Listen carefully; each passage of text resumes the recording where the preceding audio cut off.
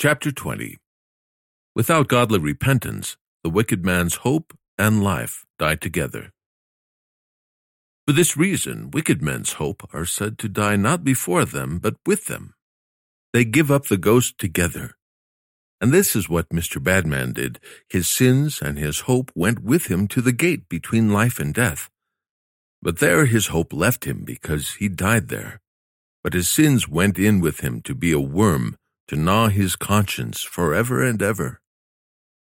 Therefore, the common opinion held by many people concerning this kind of dying is frivolous and empty. Like when they said Mr. Badman died like a lamb or like a child, quietly and without fear. I'm not talking about the struggling of nature with death, but about the struggle of the conscience with the judgment of God. Nature will struggle with death. I've seen a dog and sheep die with difficulty. And so a wicked man may do the same due to opposition between nature and death, but even when death and nature struggle for control of the soul, the conscience can be as if it's intoxicated, void of emotional feeling, senseless and ignorant of its miserable condition. And so they may look like a child in the way they die, but in reality they are bound over to eternal damnation by the judgment of God.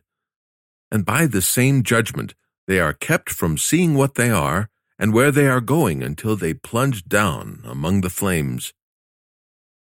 This is a very extreme judgment of God on wicked men who die like this, because it cuts them off from all possibility of repentance and of salvation.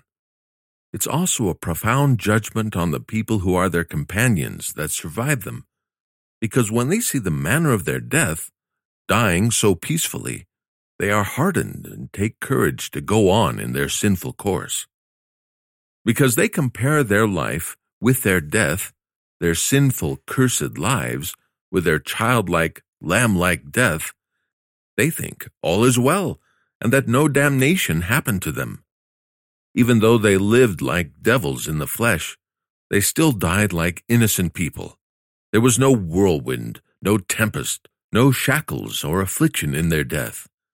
They died as peacefully as the most godly of people, and had as great a faith and hope of salvation, and talked as boldly about salvation as if they had assurance of it. But their hope in death was like their hope in life. Their hope was without trial because it wasn't God's working. Their death was without upset or affliction because this was the judgment of God concerning them.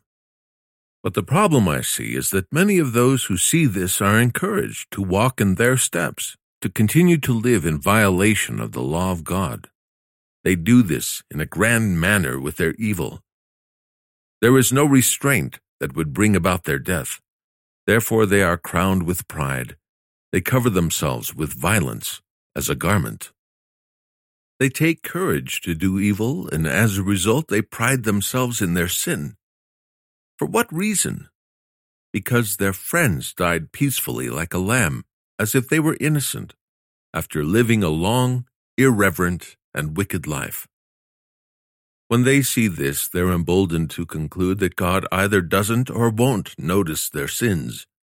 Scripture. They are lawless and speak wickedly of doing violence. They speak loftily, Psalm 73, verse 8. Regarding sin, they wickedly make it sound better than the word declares it to be. They speak with motives contrary to yielding to God's word, and they actually praise it and consider it a practical act. They also speak arrogantly. Scripture. They say, "How does God know? And is there knowledge in the Most High?" Psalm 73, verse 11. And so far as I can see, all this arises in their hearts after they witness the peaceful, lamb-like deaths of their companions. Scripture. Behold, these ungodly men, without being troubled by the world, obtained riches. Psalm 73, verse 12. And so this is a great judgment by God, both on that man who dies in his sins and also on his companion who sees him die in this way. He sins, he dies in his sins, and yet he dies peacefully. What will his companions say about this? What judgment will he make regarding how God will deal with him when he witnesses the lamb-like death of his companion? From such a sight, you can be sure he won't say, "Woe be to me, because judgment is before me." Because by the childlike death of Mr. Badman, he can't understand that sin is a dreadful and bitter thing. Instead, if he judges based on what he sees, or according to his corrupted sense of reason, he will conclude with the wicked ones of old that everyone that does evil pleases the Lord, and he delights in them. Or, where is the God of judgment? Malachi 2, verse 17. This is enough of a puzzle even for the wisest man.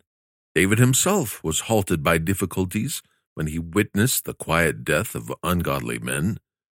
Scripture, "Verily in vain have I cleansed my heart, and washed my hands in innocency." Psalm 73, verse 13. By appearance, they fared better by far than him. Scripture, "Their eyes stand out with fatness." Psalm 73, verse 7. And they had more than a heart could wish for. But all the day long he was plagued, and every morning he was corrected. This made David wonder, and Job, and Jeremiah too. But he went into the sanctuary, and then he understood their end in a way he couldn't before. I come into the sanctuary of God. What place was that? Why, the very place where he might inquire of God. And through him he resolved this matter. Then, he says, I shall understand their end. Then I saw that you have set them in slippery places. Psalm 73, verse 18. And that in desolation thou shalt cause them to fall. Suddenly, or as the next words say, they are brought into desolation as in a moment. They are utterly consumed with terrors. Psalm 73, verse 19. These terrors didn't seize them on their deathbed, because they had no restrictions in their death. Therefore the terrors seized them there, after this life, and there they are restrained by them forever. I tell you, in the end he found out, but not without great pain, grief, wounded in his inmost being, so deep, so hard. He found it very difficult, for he rightly came to an absolute certain end in this matter. This is definitely a profound judgment of God towards ungodly sinners. It's enough to stagger the whole world. Only the godly in the world have a sanctuary to go to, where the truth and word of God is. It is here his judgments are made known and are understood by them. This is certainly a staggering dispensation. It's full of the wisdom and anger of God.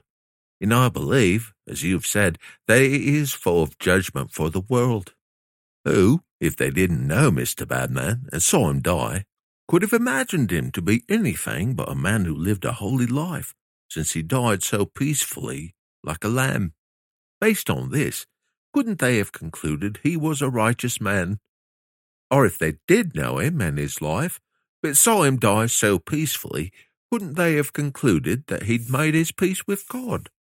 And beyond that, if someone knew he'd died in his sins, and died so like a lamb, couldn't they conclude that either God doesn't know our sins, or that he likes them, or that he lacks power, will, heart, or skill to punish them, since Mr. Badman left his sinful life so quietly, so peacefully like he did? Without dispute, this is a heavy judgment of God on wicked men. One goes to hell in peace, another goes to hell in trouble. One goes to hell being sent there by his own hands. Another goes to hell being sent there by the hand of his companion. One goes there with his eyes shut, and another goes there with his eyes open.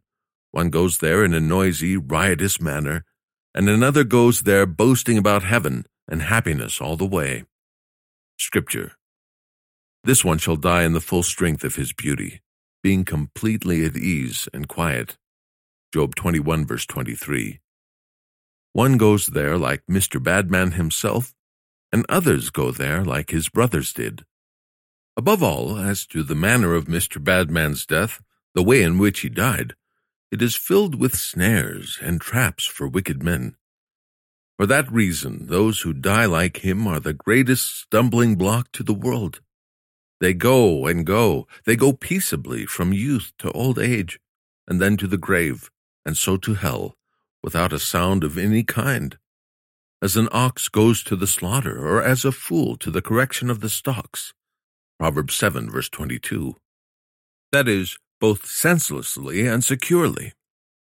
Oh, but to come to the gates of hell, when they see those gates open for them, can you imagine when they see hell as their home, that they must go in?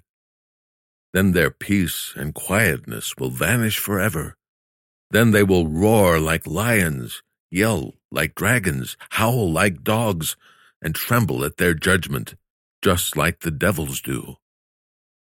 Oh, when they see they must push forward into the gulf and throat of hell, and then see that hell has shut her ghastly jaws on them, they open their eyes and find themselves within the belly and bowels of hell. There they will mourn, weep, hack, and gnash their teeth because of the pain.